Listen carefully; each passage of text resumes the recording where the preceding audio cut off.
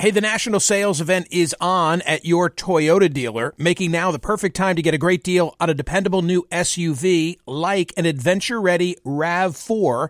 Available with all-wheel drive, your new RAV4 is built for performance on any terrain, from the road to the trails, and with plenty of passenger and cargo space, plus available tech like wireless charging, you and your entire crew can stay connected. Or check out a stylish and comfortable Highlander with 3 spacious rows of seating for up to 8 passengers and with available features like the panoramic moonroof. You can sit back and enjoy the wide-open views with your whole family.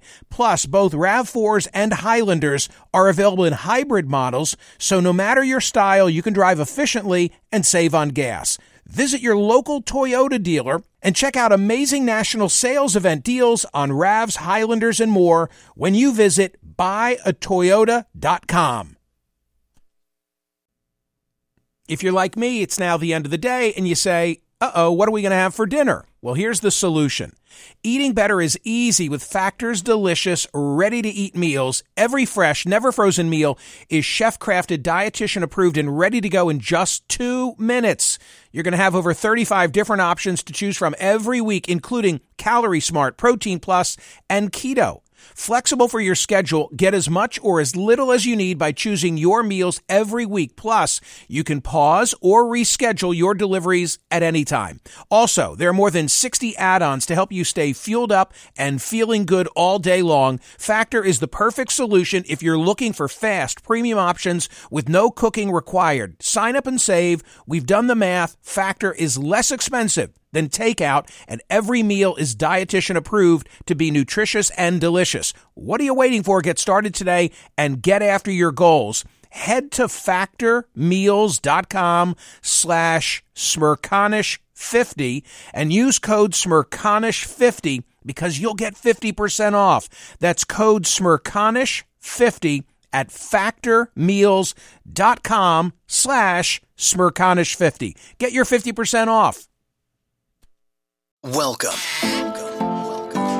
to Book Club with Michael Smerconish. Hi, it's Michael Smerconish. As a SiriusXM and CNN host, I'm known for speaking, but frankly, I read for a living. I need to know what to say, and so I consume over 24 newspapers and websites daily. I read opposing views and studies and court cases and orders and op-eds just so I can discuss current events on radio and television. But my favorite reading? Books. Old school. And my favorite interviews are with book authors. Book Club with Michael Smerconish is now in session. Monica Guzman is a bridge builder.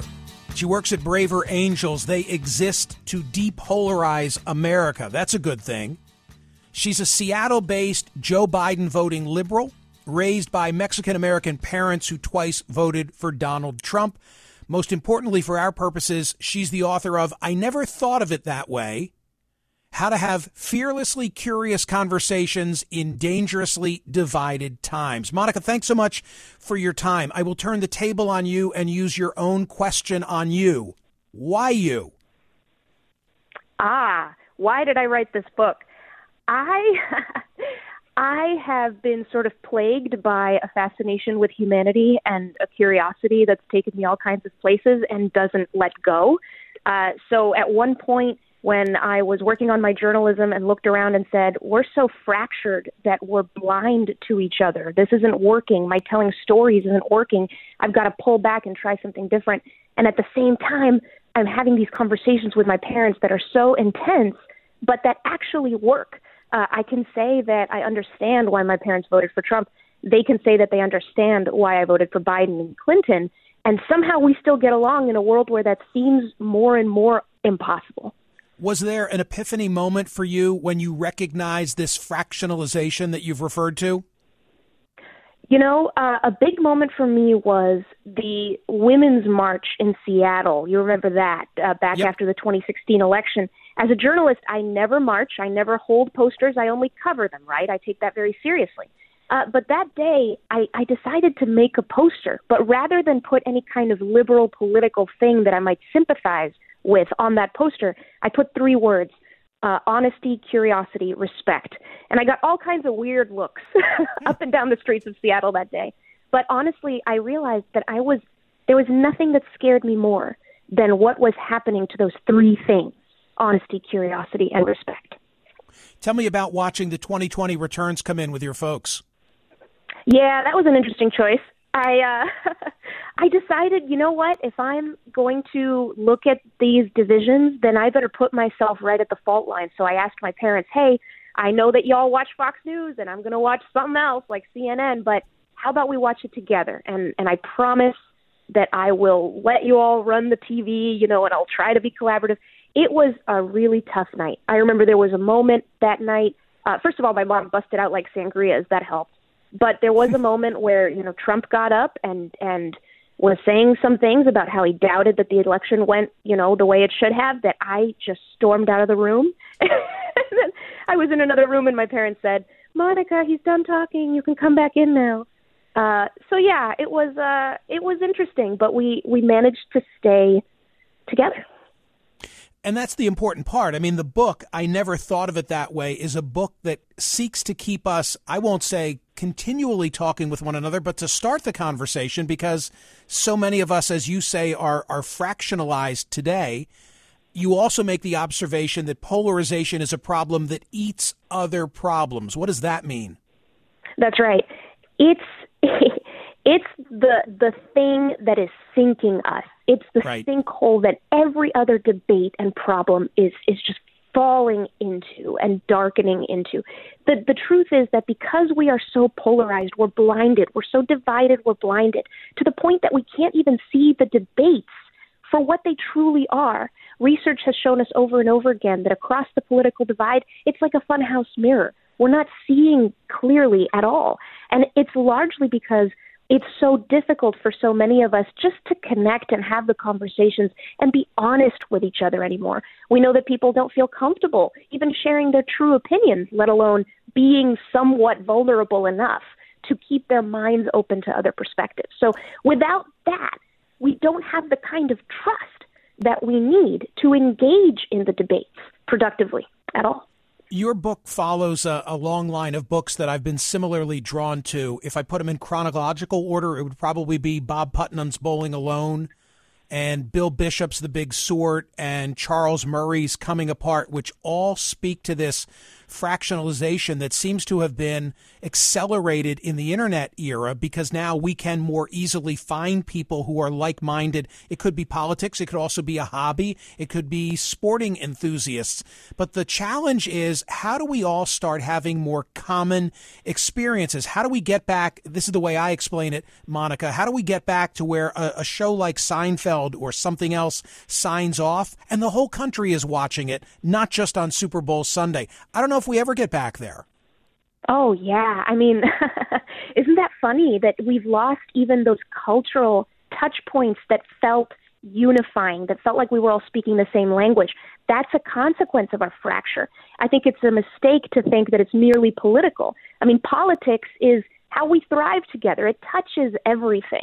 So again, this is why it sort of eats all other problems and it eats all other opportunities to connect. But to answer your question, how we get back together, I really think, is to elevate the importance of the one-to-one conversation. These things need to happen in the smallest unit. Next time you interact with somebody with whom you might disagree a bit on something, it doesn't have to be a huge disagreement. You can ask them a question like, what are your concerns about what's going on with abortion? What are your concerns about school shootings? The question of concern takes you away from judgment and toward curiosity. And after they've given you a couple of concerns, you can say, what else? Questions of concern lead to conversations about values. And conversations about values, you can find a lot of common ground. I feel like I got from your book how I should be interacting, how I should be comporting myself, conducting, being inquisitive, listening, asking follow-up questions. I mean, I read it closely and I bought into the message. The one thing you didn't give me, this is my one note on, I never thought of it that way. You've not given me marching orders of where I go to find these people, because I'm in a bubble. I'm in a gated community, literally or figuratively, like so many other people, and I am rubbing shoulders with and eating at restaurants with and sending my kids to school with people who look the same way. Like, how are we getting out of what you describe as the sorting, the othering, and the siloing? I'm so glad you brought that up because obviously this is different for every person. It is unquestionable that blue zip codes are getting bluer, red zip codes are getting redder. It's a lot harder to just run into somebody different at the bus stop. That said, there's a lot of difference even within our circles. While we are siloed, there probably are folks that we know who have somewhat different opinions. Maybe they're not real comfortable sharing them. But here's the other thing. In order to grow from being more curious across the divide, you don't need to go all the way to a completely different view. You can begin with a smaller step. The other thing I'll say is that even if you've got no one in your life that you know who has something different you can talk to them about, you could just go on the internet. I mean, the internet is a curse in a lot of ways, but it's a blessing in that it's this parade of perspectives. And the next time that you see an article that the headline obviously communicates a perspective with which you disagree, but you know is popularly held, click on that article, and as you read it, ask yourself, what is the strongest argument on this side? Ask yourself, what are the deep down honest concerns that good people who agree with this might have? Even that, when you're not even talking to another person, can help you be more curious. Monica Guzman's book is called I Never Thought of It That Way. By the way, this is not a book. She says this expressly at the outset. This is not a book about converting the other side. That's not the purpose. The purpose is not to win folks over. The purpose, you correct me, Monica, if I'm wrong, the purpose is about having dialogue and establishing trust and respect. Is that a fair encapsulation? Absolutely. And I will say this. The point of getting curious is not to ask questions all day long forever. The point of getting curious is to build enough trust again to the point where persuasion can be effective again, because that's what's going on. We're debating truth and we're debating facts, but we don't have enough trust that becomes the glue to make those conversations impactful and powerful. And that's why it seems like we're spinning further and further into chaos. I circled something on page 153 that caught my eye. Our experiences, that mix of an event and our personal place in it, tap into something elemental. They tap into what it's like to be us. They even get us to help each other, which is why therapists or friends, comforting each other, or strangers attending support groups together all rely on people sharing their stories to find the right, totally custom way to help. Call it empathy, call it being human. It's just how people work. Expand on that. Oh, absolutely. I mean, I think that we undercount how powerful, how relatable it is just to share a story. So, envision this for a moment. You're in a conversation of disagreement. You're talking about logic and reason and syllogisms, and you feel tense. And then all of a sudden, maybe the other person suddenly decides to tell you about an experience they had that informs their views, something that happened when they were younger or happened yesterday. And you'll sense yourself sort of relax, and your brain goes into a different mode of visualization. You start to imagine what this other person's experience was like. And then automatically, without needing reason to explain it, you might share a little bit of their pain, their suffering, their joy, their surprise, whatever they're communicating. Story is incredibly powerful. And that's why I say also in the book that one of the most important kinds of questions we can ask is rather than ask, why do you believe what you believe? Which can sound like you're putting someone on trial across division. Instead of that, you can ask, how did you come to believe what you believe? That way, you make the other person a storyteller, and hopefully you become a storyteller too. And research has shown us that when we share our experiences, it can be extraordinarily impactful, and it can build that trust that we need. But I need to be in your company or in touch with you electronically. Somehow we need to be having interaction for me to employ all these techniques that you've given me in the book. And the great concern that I have is that we're just in these disparate worlds and never the two are intersecting. And it's funny because we live in this incredible paradox. We've never been more connected in that I can go online and immediately talk to, who knows, any of millions of people if I want to. That's a miracle. That's incredible. Right. So while it is true that we are severely disconnected and we have all these things and, sort of human nature pushing us to other and label and stereotype, we also are really, really driven to connect. The ability to have a conversation is one of the most beautiful and sophisticated sorts of systems that we are all equipped to do. And once you're in a conversation, you'll notice as soon as somebody mentions something in common with you, oh my gosh, I went to that school. Oh, I've also been to that place. We want to connect. And so that's where I see hope is these interactions are not impossible. They're actually more possible in some ways than they've ever been.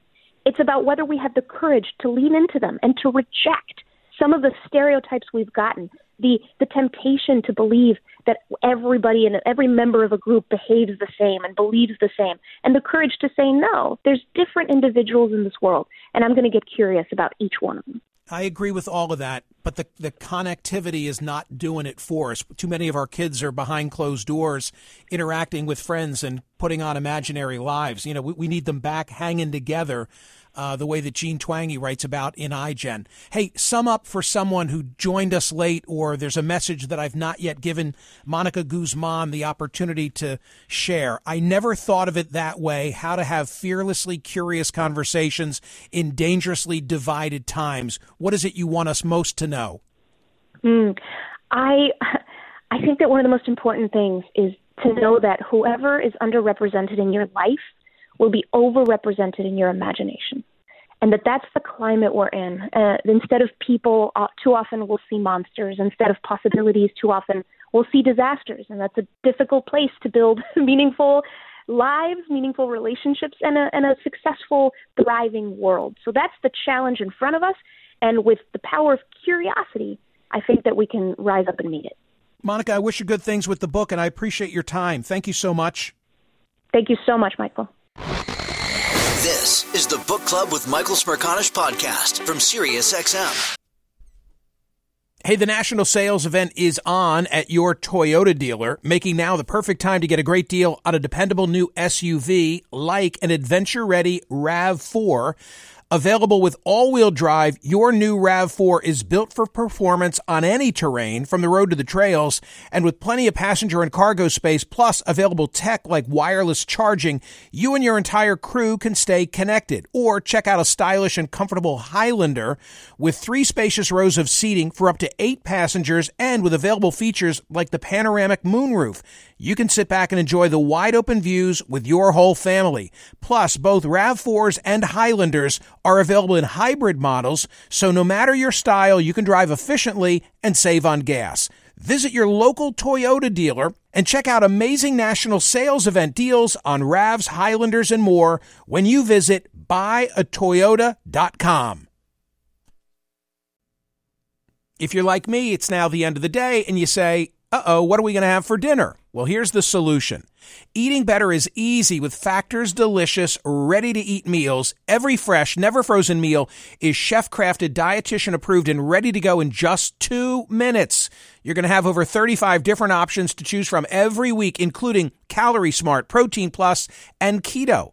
Flexible for your schedule, get as much or as little as you need by choosing your meals every week. Plus, you can pause or reschedule your deliveries at any time. Also, there are more than 60 add-ons to help you stay fueled up and feeling good all day long. Factor is the perfect solution if you're looking for fast, premium options with no cooking required. Sign up and save. We've done the math. Factor is less expensive than takeout, and every meal is dietitian approved to be nutritious and delicious. What are you waiting for? Get started today and get after your goals. Head to factormeals.com/Smerconish50 and use code Smerconish50 because you'll get 50% off.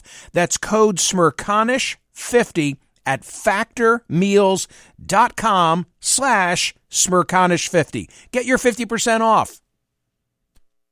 Everything is changing so fast. I mean, back in my day, we were lucky if we could get one video to load. But now with the Xfinity 10G network, you can power a house full of devices at once with ultra-low lag. The future starts now. Restrictions apply. Actual speeds vary and not guaranteed.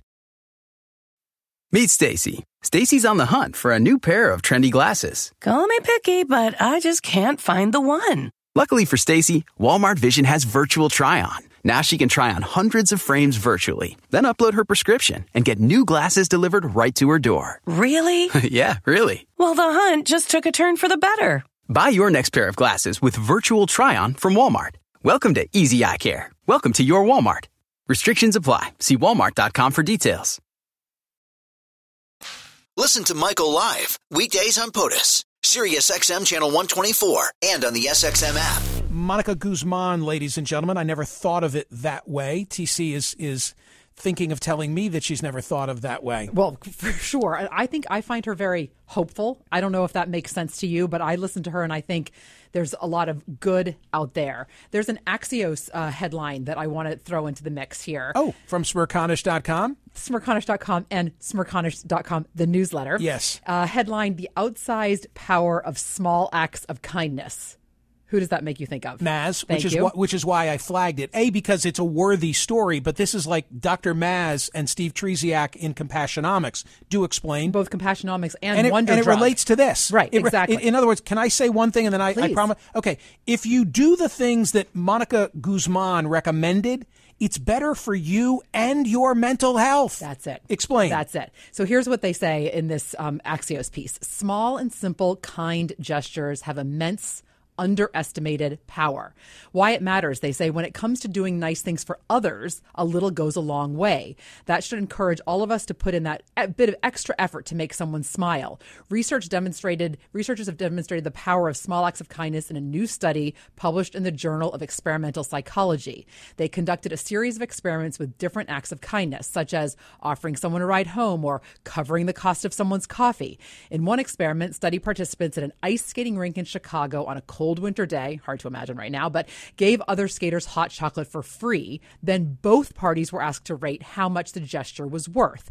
The givers consistently undervalued how much the hot cocoa meant to the recipients.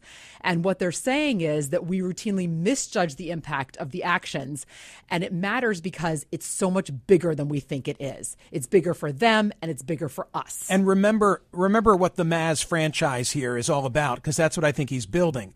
It began with looking at doctors, right. And when doctors and nurses and healthcare providers extend themselves and exhibit empathy and compassion, the end result in terms of the patient is better. They actually have a positive result or a more positive Truly result. better health. Better health, Yes. thank you. As a result. So then Maz seeks to expand this, like, wait a minute, what about outside of the hospital setting, and finds out, lo and behold, when you are kind to people. It's a wonder drug. It's a wonder drug that pays dividends not only for the people that you're kind toward, but also for yourself. Especially for yourself. That's the whole point. If you want to improve your own mental health, so Maz would say, go do something for somebody else. It's kind of amazing. May sound counterintuitive, but it's true. So the reason that I'm glad you're bringing this up now is because in the context of Monica's book, all of these things that she recommends we do so that we build bridges with people with whom we have political disagreement